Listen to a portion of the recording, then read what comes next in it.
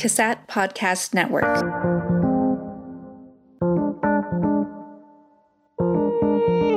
In episode 12, Paul and Amy welcome guest Billy Joe Smith, a fellow Mentee and MI practitioner. They collectively explore the value of MI coaching and feedback, as well as finding a community of MI mentors. For episode resources, contact us, and other information, please visit the Lions and Tigers and Bears MI website at nfartec.org/MI podcast. That's nfartec.org/MI podcast.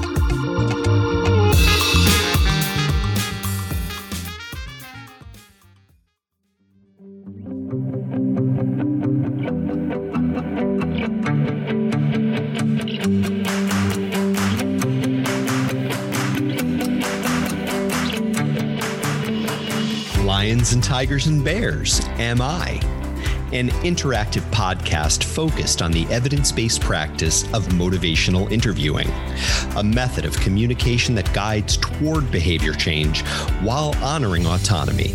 I'm Amy Shanahan. And I'm Paul Warren. And we've worked together over the past 10 years. We've been facilitating MI learning collaboratives and providing trainings and coaching sessions focused on the adoption and refinement of MI. We're also members of the Motivational Interviewing Network of Trainers. Join us in this adventure into the forest where we explore and get curious about what lies behind the curtain of MI.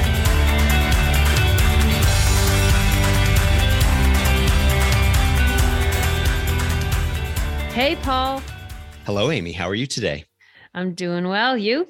I'm great, thanks. And I'm so excited because we have our first guest to Lions and Tigers and Bears, MI. Oh, I'm excited too. It's taking us back to the beginning, taking us back to the forest. Absolutely. Absolutely. And maybe we should introduce Billy Joe and then explain what we mean by taking us back to the forest. Yeah. What do you think? Hey, Billy Joe.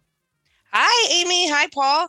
Hi, Thanks so much for having me. I'm excited and honored to be the first guest of Lions and Tigers and Bears MI. We're so thrilled to have you. We are. So what do you think about the forest, Billy Joe? What does that make you think about when we talk about the forest? Well, I mean, I think that when we talk about the forest in relation to Wizard of Oz, and I may be way off track here, but it's part of the journey, right, to get to the final destination. And if I remember correctly, I think it's one of the scariest, right? So there's a lot of stuff that happens in the woods, including the lion, some very scary monkeys. And for me, if I try to put that in terms of motivational interviewing, I think my learning journey sometimes feels like you're in the woods, right? It's scary. There's things in there. And yet I think we find a lot of value. Dorothy met a lot of really valuable people in the forest. And it was all part of that kind of progression to get where she was trying to go. And so sometimes we can get ourselves a little psyched out by the things that might be in the forest, but it can be so helpful. Nice articulated summary about how it plays into our MI practice. And in the beginning, I mentioned when we began together, Paul, you, and some others started practicing together, and how I felt scared practicing in front of each other. And then, towards the end of the scene, when the characters are leaving the forest, they lock arms, right? They're together. Like, so you said, meeting other people along the way to help you along. So it's apropos for our topic today. What do you think, Paul? I agree. I think it's absolutely apropos for our topic today. And I really appreciate that when you and I started having conversations about this podcast, Amy, it really came back to you and brought it back very strongly to me that, MI is something that I really took a risk and learned with other people. And like Billy Joe was saying, that was scary at first. And then it sort of got more comfortable. after we sort of locked arms and were able to collaborate together. Yeah. I think it's that desire, like you connect with the ideas and the pieces of motivational interviewing. You start to see how it might work with the work that we do, or even just communicating with other people. And there's this desire to be good. And as Amy mentioned, kind of the fear of sitting in front of your peers and other people and thinking like, oh my gosh, they're so good. Like, how did they know how to say that there? Mm-hmm. And to allow yourself to be vulnerable to those experiences and those coaching moments in order to enhance your own skills along the way. And, that's why we felt, given that this is sort of the conclusion of our second cycle of the podcast, that it would be helpful to have an episode that really focuses on coaching and how coaching, although scary, for the coach as well as the coached, can be a really rich opportunity to enhance and refine and really build a collaborative partnership with somebody or with a learning community. I'm wondering if each of you have had the experience, and I know we've talked about it in previous episodes about people coming to the trainings that we provide. I'm already doing this. I just want to polish up. Same thing with maybe the same concept with coaching. People might say, well, I don't really need that. I'm good. I got this. I'm practicing. I've been doing it. And now I'm just really cognizant that I'm practicing. I'm good. Have you heard that? What do you think about that? I think that I've had some of those experiences when I had the opportunity to coach folks. And for some folks, yes, maybe that is accurate. They're utilizing motivational interviewing already and maybe don't quite see how the coaching is going to help. And for other folks, they felt like they were using MI and maybe they were using pieces, and having the opportunity in those coaching moments to grow those skills or identify ways in which they might be more MI consistent. And so creating a safe space, but having a conversation about that with people. I mean, I don't know, Paul, what's your experience been like? Very similar. And I'm going to speak about it from sort of the individual perspective as well as kind of the organizational perspective, because similar to you, I've had individuals, and again, I like the way Amy put it, I've had individuals say like, coaching, why do I need coaching? I'm doing MI. I use open-ended questions all the time. And again, I can understand why people think that, because training often emphasizes the core communication skills, and it doesn't necessarily help people to consider the intentionality of the use of those skills and the connection of those skills to an identified behavioral change goal. I also think organizationally, it's interesting because organizations will be like, well, why do we need coaching? We had people go through a 2-hour training, and MI is so simple. Clearly, they know what they're doing. And again, I think it's important to acknowledge that that's the perception that people have and that organizations or administrators have, and to kind of help them to explore that actually motivational interviewing is deceptively simple and far more complex than just executing an open-ended question. Mm-hmm. And that really for anybody who's using it, even somebody who considers themselves or would qualify as proficient, using a coding instrument, there's a great benefit to working with a coach or learning community so that you can refine what it is you're doing, because it's something that you can work on and grow your whole lifetime using it. And Paul, as you speak, it reminds me of a conversation that the three of us were fortunate enough to have with Stephen Rolnick. And so I asked him about, what might a practitioner want to focus on as they learn and grow their skills? I was thinking about somebody early to MI. And Stephen talked about how it wasn't even just for beginning practitioners. And he disclosed himself as one of the co-founders of motivational interviewing that he was being too clever with it. And he didn't feel as though he was doing some of his best MI work. And so to be able to kind of scale it back and go back to just this idea of coaching and really kind of taking a look at what it is that we're doing or what we're hearing others do, and identify ways that we can grow particular skills and maybe, areas of growth for us, things that maybe we want to change or consider cutting back on. And so it was really powerful and moving for me to hear that Steve Rolnick has things that he's still working on. Mm-hmm. So yeah, I think it makes the forest a little bit not as scary if we know that Steve Rolnick is also in the forest with us. We always compare to musicians, and there is a classical musician. I don't remember his name. Maybe Paul, it'll come up with you or Billy Joe, that in his 80s, he was still practicing. And he said, I think I might get a little better kind of concept. Like you think this eminent musician no longer needs to practice, and very similarly to MI. No, I need to continue to practice, just like Steve said.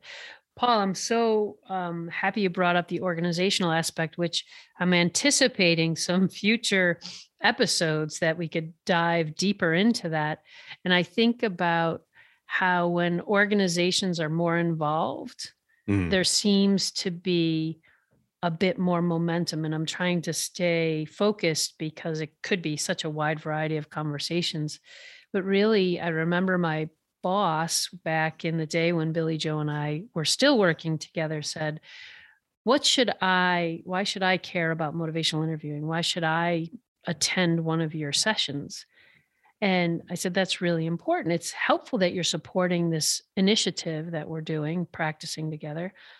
What would be even stronger is if you were a part of it and you too were learning some aspects. I said, at least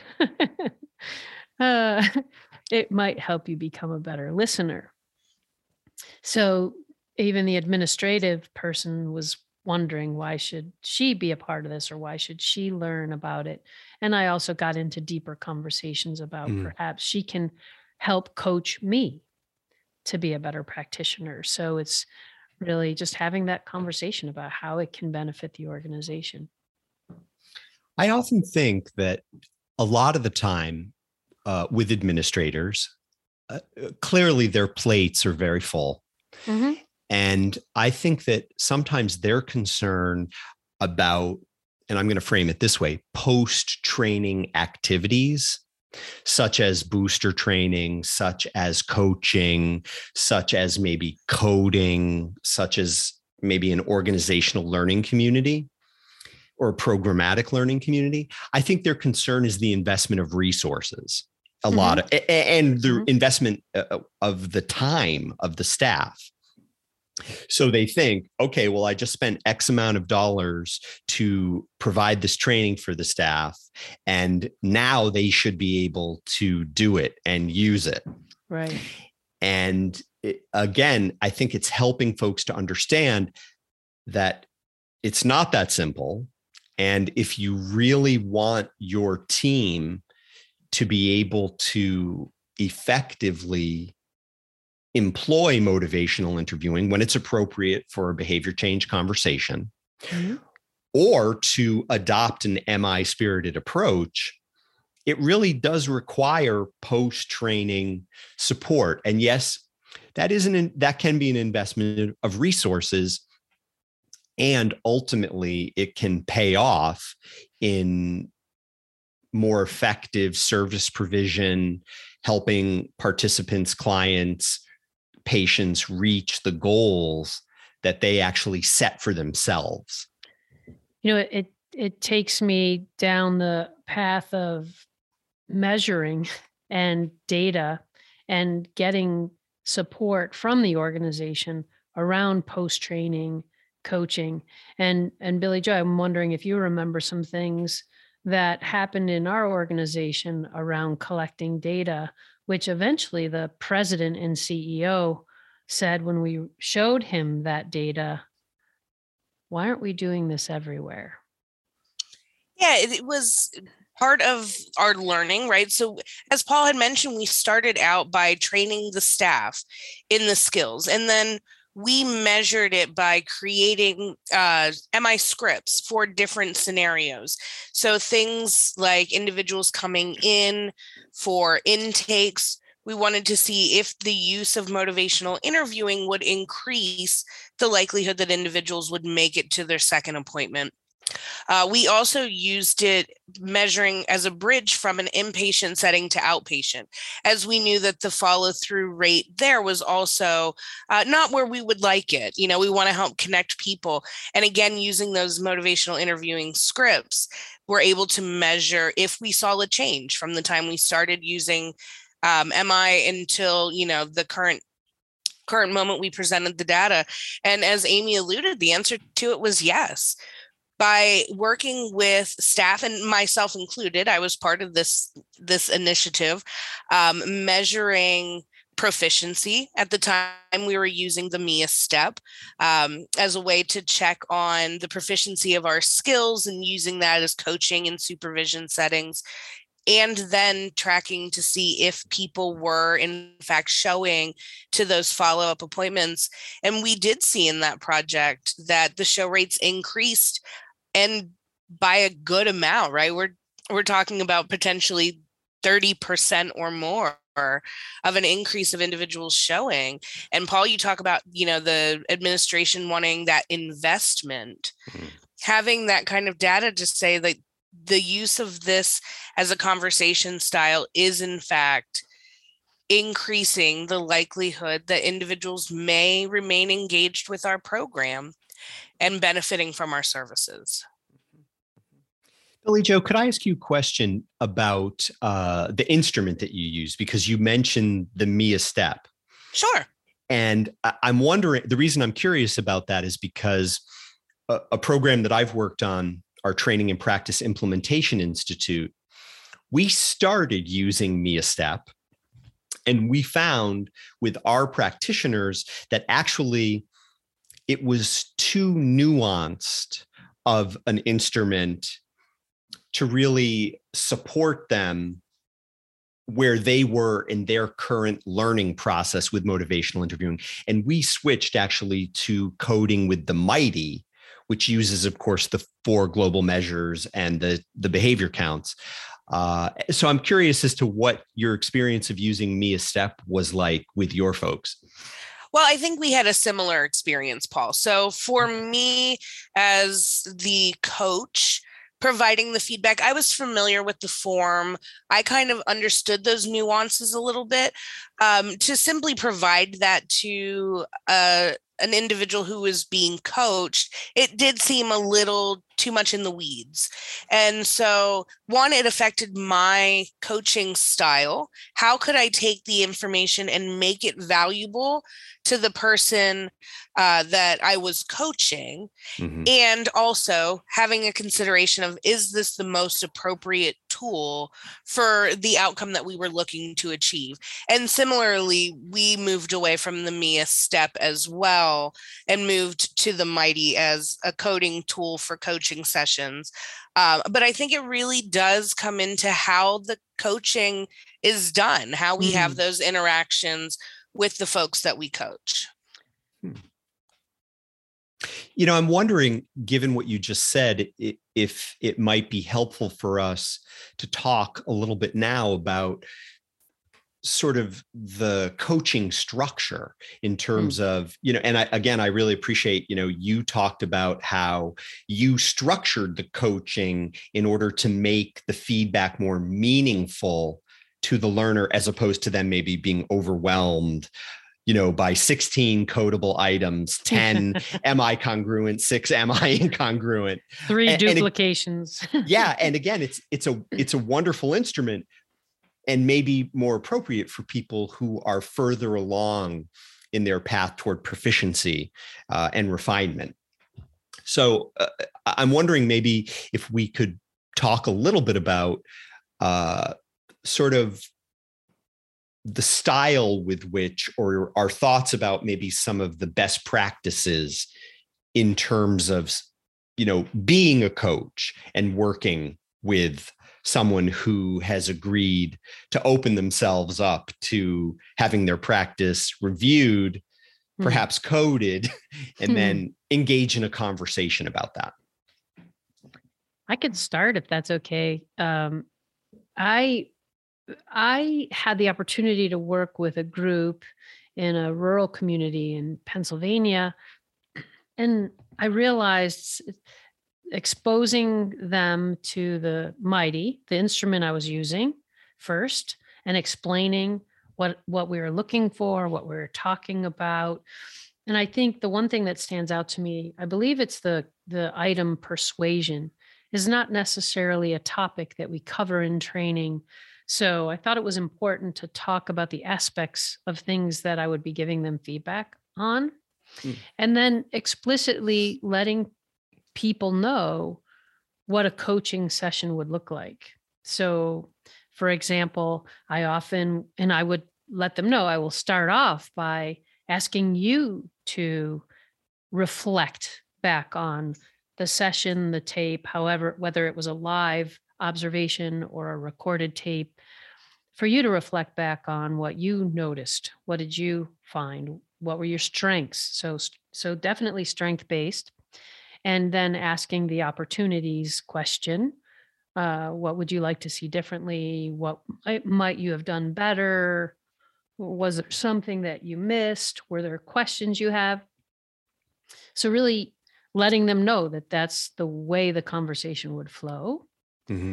And then that I would certainly ask permission if it's okay. I'm going to provide you with my feedback and observations, and then end with asking them what they think about it and what do they think they might do next.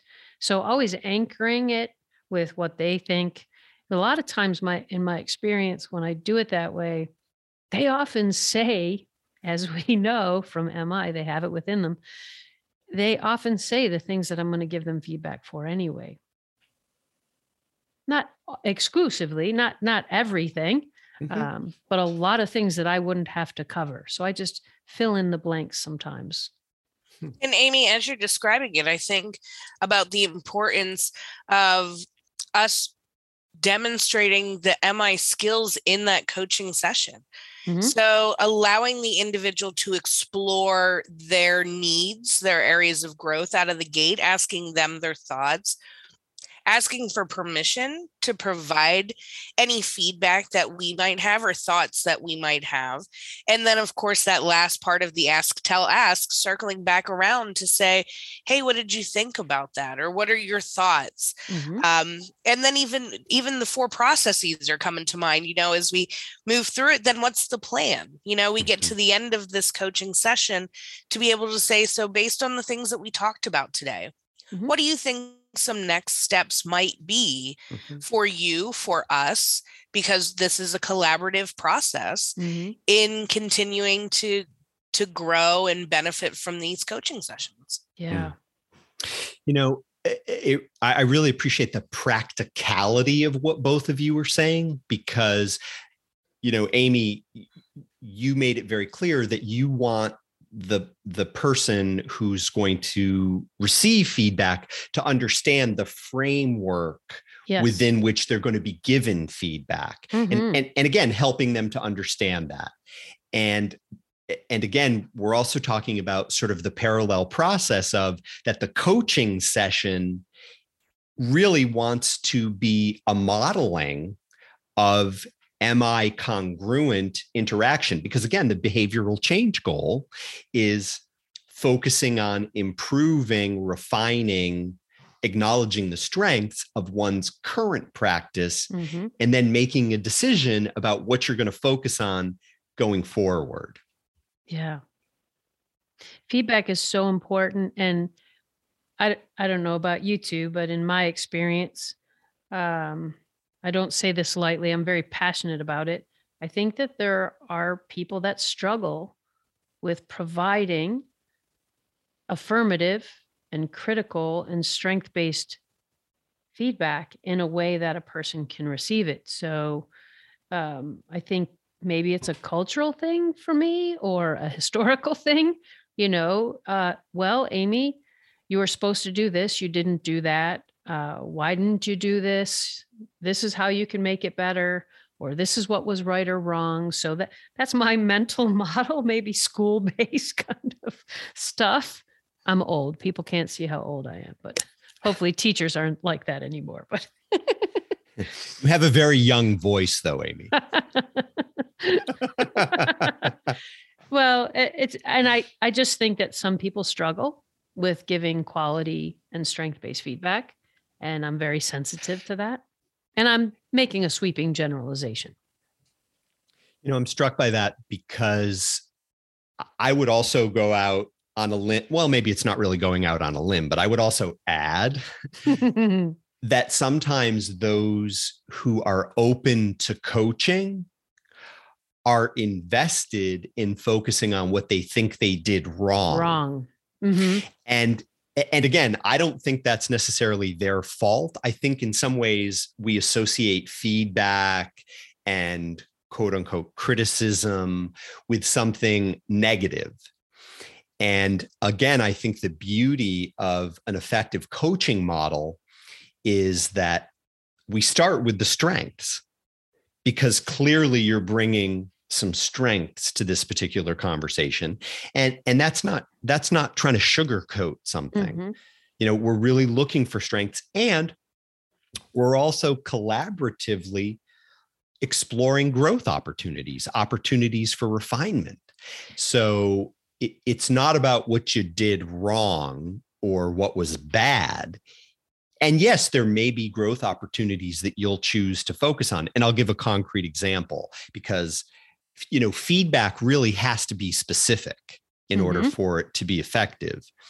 So an example sometimes that's come up in coaching sessions that I've had the opportunity to do is folks will rely a lot on questions and the use of questions, as opposed to considering reflections and using reflections instead of questions. And I love talking about that with somebody who's interested, because then we can use it as a collaborative practice opportunity. And I was thinking about the second piece of the opportunities is evoking from the person what they think. And I think of a specific coaching session where I asked the person I was coaching, what did she notice as opportunities for her to focus on or to consider. And she brought up her own internal desire to want to persuade the person, to do something to better their health, for example. And she said, I just have this overwhelming feeling to want to persuade them. And that was really a focus of her practice for quite some time. And it was her choice. And I think that gains a lot of momentum, because maybe in my mind, I thought, maybe she could benefit from practicing more reflections instead of questions. She chose to focus on reducing her persuasion, her use of persuasion. And we explored how she would consider doing that. What are some things? And then, of course, I'd use the ask, tell, ask and offer some suggestions.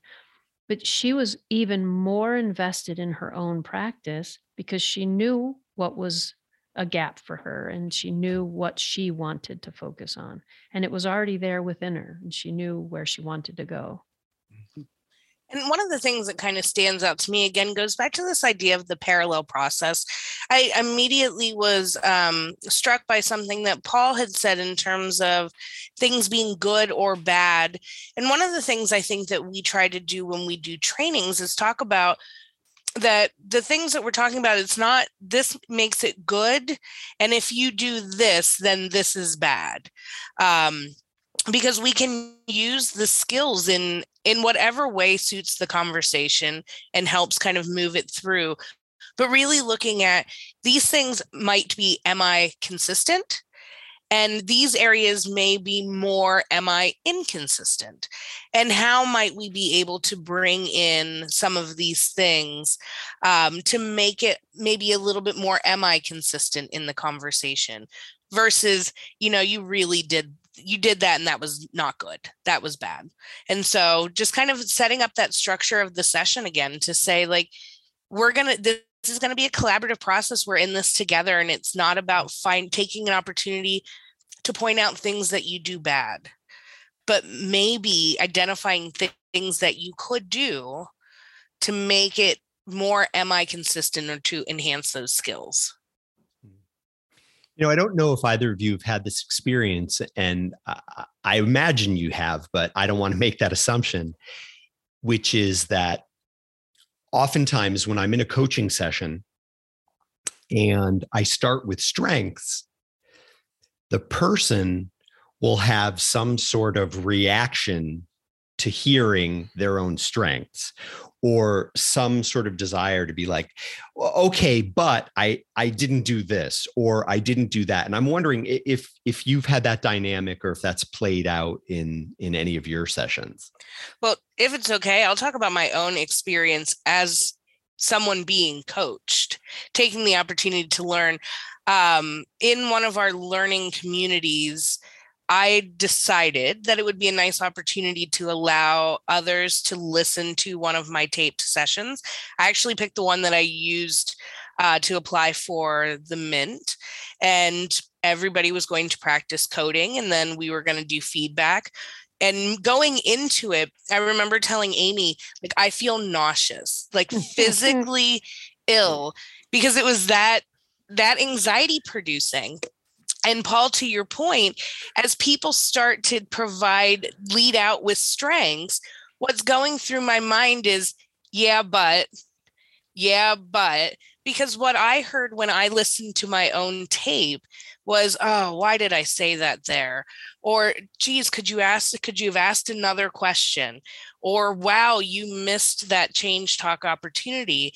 And so I find that for myself, and maybe others have similar experiences, we tend to be a little bit more critical of ourselves than maybe others would be.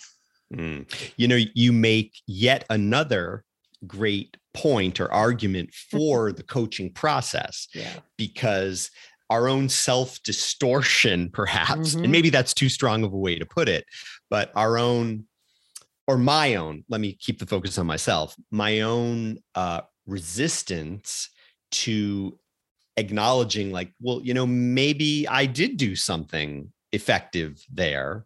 A coach can help me to maybe take that in a way that's going to open me up more than focusing on like what I didn't do well. And to your question, in my experience, I think, like Billy Joe said, I've experienced people, especially that you've been able to work with over time. You find that cadence and that dance that initially, yes, when you provide the strengths, there's some yes butting going on, sometimes overtly, not just in their heads. And over time, it feels like they're actually open to it. They're open to whatever it is that you see. They feel safer. They feel more comfortable. And I was curious, before you even said that, Billy Joe, about your feeling a little nauseous, I was going to ask you both about that very thing. Like, when do you recall, if at all, the transition shifts for you in coaching, getting coached yourself, that you feel comfortable and safe? And I'll answer my own question right out of the gate. When I had a mentor in the Mint Plus program through the Motivational Interviewing Network of Trainers, my coach and I remember feeling a connection right out of the gate, and that was the engaging aspects. And it felt more like a partnership than it did a teacher student. And I think that helped me go along and trust the criticism or the areas for strength. Never really felt like a conversation about areas for strength. It was more of, well, I've tried this in the past, or what have you tried? And it was a collaborative dancing conversation. And that's when I felt most in my stride being coached, and less fearful and anxious.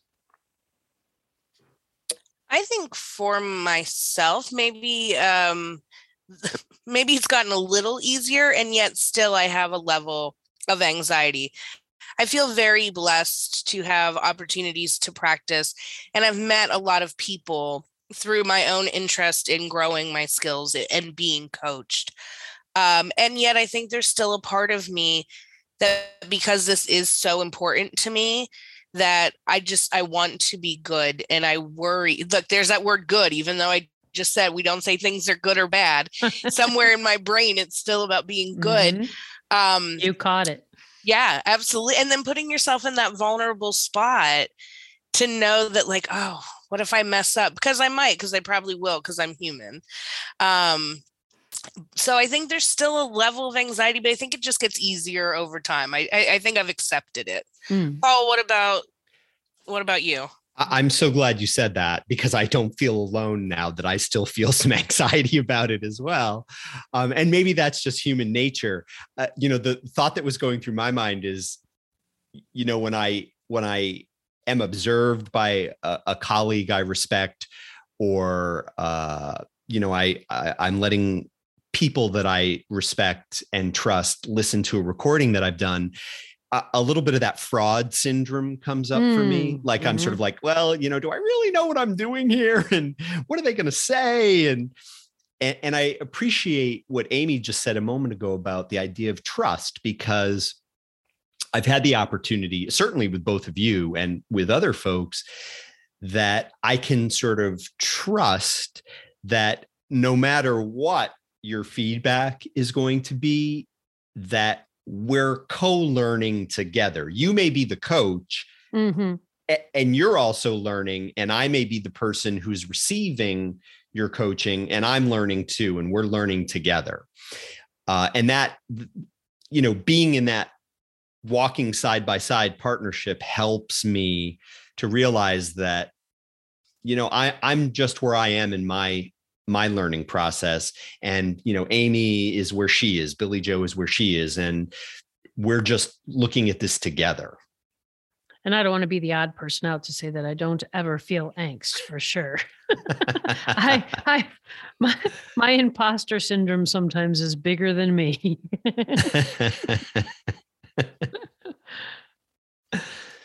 I do think that, Paul, as you talk about it, to point out what Amy said, it's about trust, that collaborative relationship, that locking arms as we're leaving the forest, because we're all learning together. And to be able to take the opportunity as someone being coached, or as the coach, to say this is a learning opportunity, and both of us are in it together. So it's not just you as the one being coached that the heat is on. This is us together in this process. And that can be really helpful. Maybe it wasn't about acceptance. It was about feeling safe. Yeah. And that's feeling safe allows me to be vulnerable. Right. I mean, that's probably the most obvious, concept in the world.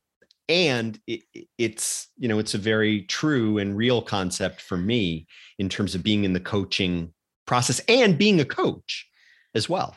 Which underscores the importance of a coach modeling the MI.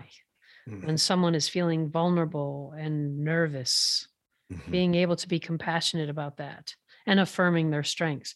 I was curious. I was thinking about benefits from coaching, and I'm wondering if you have any instances that stand out, because I really like, Billy Joe, that you highlighted the good bad syndrome, because that helps quiet sometimes my inner critic, because I just want to become more consistent. And I remember one of the benefits that stands out to me is one of my coaches highlighted a habit of mine, that I would use the phrase get people to do something, so much that I didn't even realize I was using the phrase. And I said, I don't want to get people to do anything. Why are you giving me that feedback? He said, you just said it. I said, I did? Like, I didn't even hear myself use that phrase. And then on the positive side, hearing people catch and give feedback back to what positive habits they hear about, me observing body language, I never even got feedback like that before, or a coach that gave me feedback about my cadence and my tone of voice at the time or throughout the recording. So I'm just curious what stands out to you as having been beneficial feedback that you've gotten? And, either way. I think for me, similar to your experience, Amy, is one of the benefits is maybe drawing attention to things I didn't realize that I was doing or happen. And one of the folks that I received maybe the feedback from was cheerleading. I really wanted to be strength-based, point out strengths, affirm positive things. And there was a way that I could do that in a more MI efficient way. However, at the time I thought yeah, this is great. And probably didn't realize what I was doing or to the extent to which I was doing this cheerleading, hurrah, good job, well done type of thing. And so by receiving that feedback, it created an opportunity where I became more aware and cognizant of it, and then gave me the platform to utilize what I had learned in my trainings of how to make a stronger, more MI consistent affirmation, really being specific, really focusing on the individual strengths and not so much my thoughts or judgments on the things that they had done. Mm-hmm. Mm-hmm. When Amy asked this question, two very specific things shot into my head. Your eyes lit up. Yes. And again, you probably can't hear that over the radio, but I'm glad that Amy pointed that out, because thing one is, and it's a phrase that I find very resonant for myself, that a great musician knows when not to play their instrument. And what that feedback meant to me was, Paul, sometimes it's more effective if you say nothing. And I think given I'm trained as a social worker, I think I felt a certain pressure that I was supposed to say something.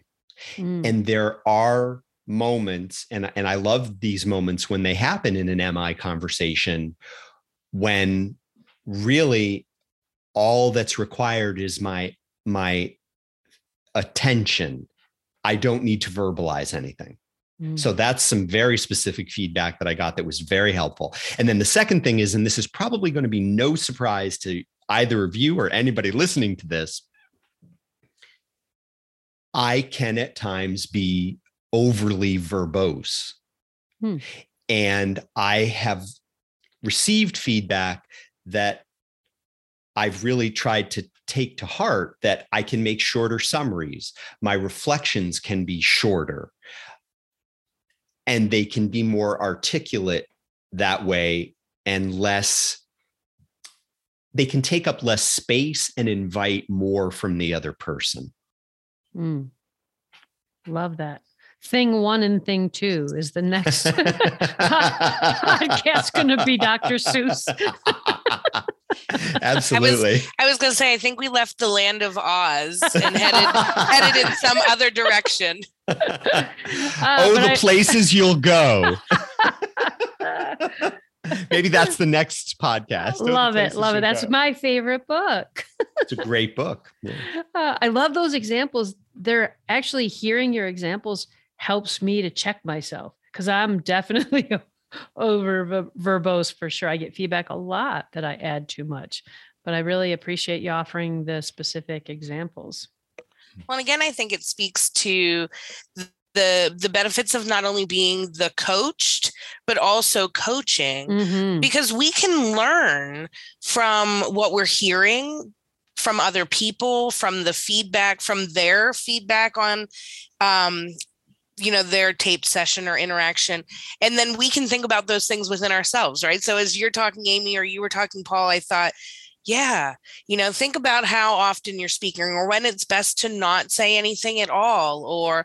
And so even in those moments as a coach, we can still get benefit and help to enhance our own use of motivational interviewing. Yeah. Agreed. Absolutely. So, we started together. We're wrapping up our 12th episode together, which is really cool. So 12 years ago, is that right, Billy Joe? My fish keeps getting bigger, but I think 12 is about accurate. Amy, for the first time ever, 12 is exactly correct. So 12 years ago, we locked arms together. And on our 12th episode, we're locking arms to have this conversation. I so appreciate the history and the being on this path with you both for all these years. I'm curious, what next steps would you give for listeners around how they might start their journey in practicing? And one thing I'm really sensitive about is people who may not have exposure to maybe someone who's really proficient in MI. Maybe they just have a colleague or two that they went to a training with. But what are some thoughts that you have for listeners about how they can overcome some of their maybe barriers to committing to or considering coaching? It's always their choice, right? I mean, one that I can throw out that pops into my head, and I'm so glad you asked this question, Amy, is we've spent a lot of time talking about sort of one-on-one coaching. Mm-hmm. And I want to underline that one of the things that I have found really beneficial and how our relationship actually started, I guess, 12 years ago, was that we were in a group together and we were in a group of peers. We had a learning community mm-hmm. that was working together. So sometimes a way into individual coaching can be working with a learning community that and that is with colleagues that, maybe are at the same level that you are, and that's great. And simply having a conversation, exploring either a recording or a transcript together, or talking about the different components of motivational interviewing together, keeps the conversation and keeps the reflection on the practice alive. And that can be sometimes a really supportive way to move into potentially engaging a one-on-one coach. Mm. Yeah, and Paul, I think you bring up a good point that it doesn't necessarily have to be something very structured, formal, and set up, so you could find a colleague or a person that that has a similar interest in learning more or exploring more about motivational interviewing, and being able to tap into each other's desire to grow can be a really nice way to start a learning community of your own. And I think there's such a vast amount of individuals that I probably didn't even know existed that share that same passion for motivational interviewing outside of our own world. And so trying to find an opportunity to connect with folks that maybe you don't sit next to at the office and say, hey, would you be interested in working together or starting a group of individuals that just want to practice together? And that can create an environment where coaching and growth can happen. So you both covered the kind of the group processing and going back to the individual aspects of it. I was thinking about ways that I took leaps in reaching out and emailing people that maybe I admired or witnessed or observed, and asked them for some feedback or asked them for some resources, perhaps as part of my coaching. So it's not always a long-term relationship at times. So I would say that I have a pocket full of coaches. So the other thing is CASAT, the folks that are putting on this podcast, offers some follow-up coaching sessions to trainees. So there's opportunities there where you can take the risk and reach out and get some coaching that way. And like you both said, just really observing and asking for some feedback from some colleagues as well. I thought of one other way too, and I've had this experience, and I know that both of you also train motivational interviewing in addition to doing coaching. And I have to say, as a trainer, of MI, somebody who has the opportunity to engage in learning community conversations about motivational interviewing with folks that are that know a lot about motivational interviewing, don't know a whole lot about motivational interviewing. I have found that offering the training has also been a wonderful kind of coaching opportunity for me, because it exposes me to different perspectives or ways of thinking about motivational interviewing. So, and I'm helping people to understand MI, but I'm also simultaneously learning from them and being coached in that dialogue. Sure. Yeah. And Paul, I also think that another way that folks could create their own coaching would be to talk with folks that are doing trainings, right? I was fortunate in that when I walked into my position, it was very obvious that there was also a group of people that wanted to learn more and were passionate about MI. And so I easily stepped into that. But as Amy had mentioned, like in the question, not everybody has that vast network.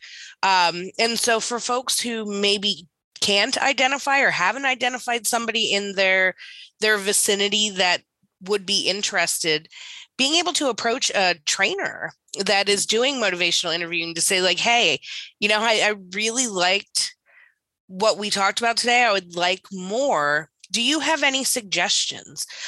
Because I think that the community of individuals that I've been fortunate enough to encounter, not just in my own practice and learning communities, but within Mint, you can, as Amy mentioned, email a person that wrote an article that really resonated with you, and that individual seems helpful in connecting. And so for a person straight out of the gate to be able to walk up to a trainer and say like, hey, how can I do more of this, could be helpful.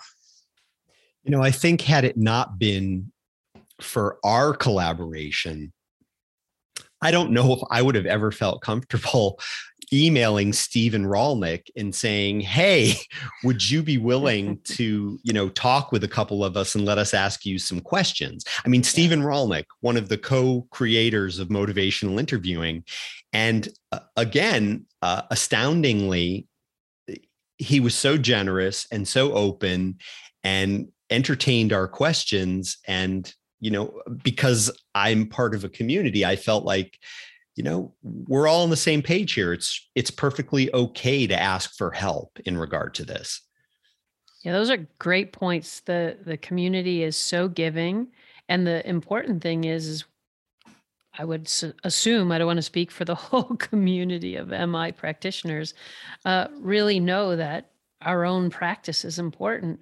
So when we teach, we learn. When we coach, we learn. So it's really helpful when people reach out. I feel honored when people reach out and ask for feedback or just a question and or for coaching. Because I know that I'm going to benefit from that opportunity as well.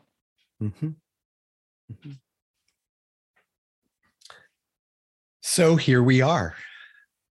It seems that we're at the conclusion, at least, of this conversation. And I'm wondering, I feel that it's so fitting that Billie Jo is here. And certainly it makes me also think of the other folks that were with us at that beginning place. And I'm wondering, what your thoughts are, what sort of final reflections you might have about our conversation or about coaching. I think one thing that stands out to me is both sides of the coin, right? As a coach, to continue to be aware and mindful of how much it benefits my own MI skill and practice and how valuable that relationship can be. And then from the individual being coached side of it to have an understanding of my level of anxiety that based on this conversation we had today it's not just me. I'm not the only one with the imposter syndrome. And how to utilize that in a way to continue to grow my skills, right? To be open to feedback, to be excited about feedback, because it will help me grow, and to not, but the strengths as well, that there are strengths there, and to embrace all of it in one big package and really get the total benefits of the coaching experience. I feel like saying ditto. It was well said. Go ahead and say it. Ditto, ditto, ditto. I think the thing that was standing out to me was to be mindful of complacency. That sometimes I can feel like get into my comfortable shoes and not reach out for it. And we before we started recording, Billy Joe welcomed me back into a practice group that I used to be a part of. And I was a little nervous going back in after being out. So not getting too complacent, and because that inner critic kind of can grow with gaps of time in between coaching sessions. So really not being too hard on ourselves as well, and not getting stuck in my comfortable shoes. Yeah. I think the thing that I'm mindful of, and again, especially because I have this privilege to talk with the both of you, is that, MI is not something you do alone. It's something that it's a conversation with somebody else. And, my growth, letting go of some of my anxiety and my growth with MI has really come out of talking with people that I can trust and that I feel I can be vulnerable with. And it's a very unique experience, because I think it is easy to get isolated and to feel like you're alone in this. And MI really invites the opportunity for the coach, for the coached, to be in a conversation with somebody and to be part of something that's bigger than just me. So I really am so thankful to have had the opportunity to talk with both of you about this and feel really free and not self-critical participating in this conversation. Yeah. I feel privileged as well. And so happy to be back together with you. And thank you both for allowing me to be a part of this conversation today. It, again, continues to ignite my own flame for motivational interviewing and to continue to grow and practice as a practitioner and coach. So thank you both. Thanks, Billy Joe, for being our guest. Yes, thank you.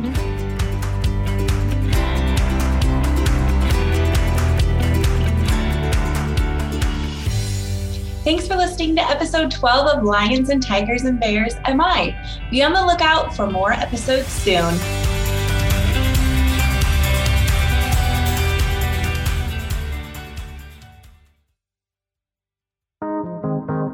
CASAT Podcast Network.